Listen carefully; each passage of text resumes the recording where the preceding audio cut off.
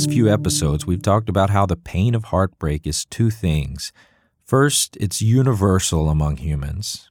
And secondly, it's a measure of your capacity to love. It's worth remembering that heartbreak and pain come in many different forms. There's the kind you're feeling right now, but there's also the heartbreak of losing a friend or family member, or seeing someone you care for suffer, or missing out on a goal or objective you've set for yourself.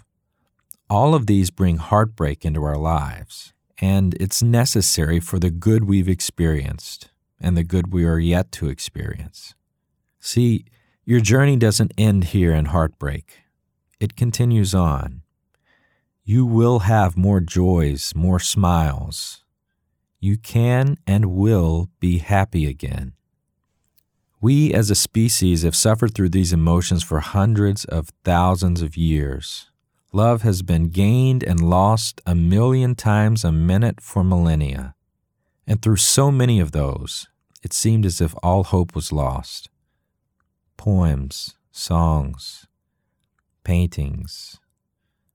So much great art has been born from the cry of the heart, calling out in pain and wondering if it could ever heal. Think of yourself as a child. Think of how your view of the world was different. Think of all the things you know now, the things you've experienced since then that have led to the person you are today.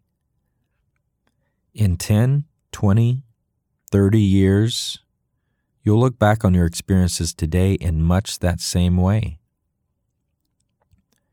Heartbreak is unfortunately part of a full life. But the good news is that a full life isn't only full of heartbreak. There are many more awesome and wonderful and good things to come. Just because you can't see or imagine them doesn't make them any less real or inevitable.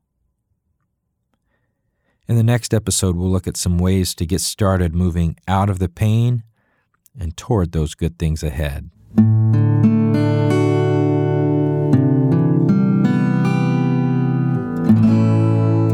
Thanks for listening. This podcast is free, but for more, or to send me a note or support the series, visit heartbreakpodcast.com. I wish you peace.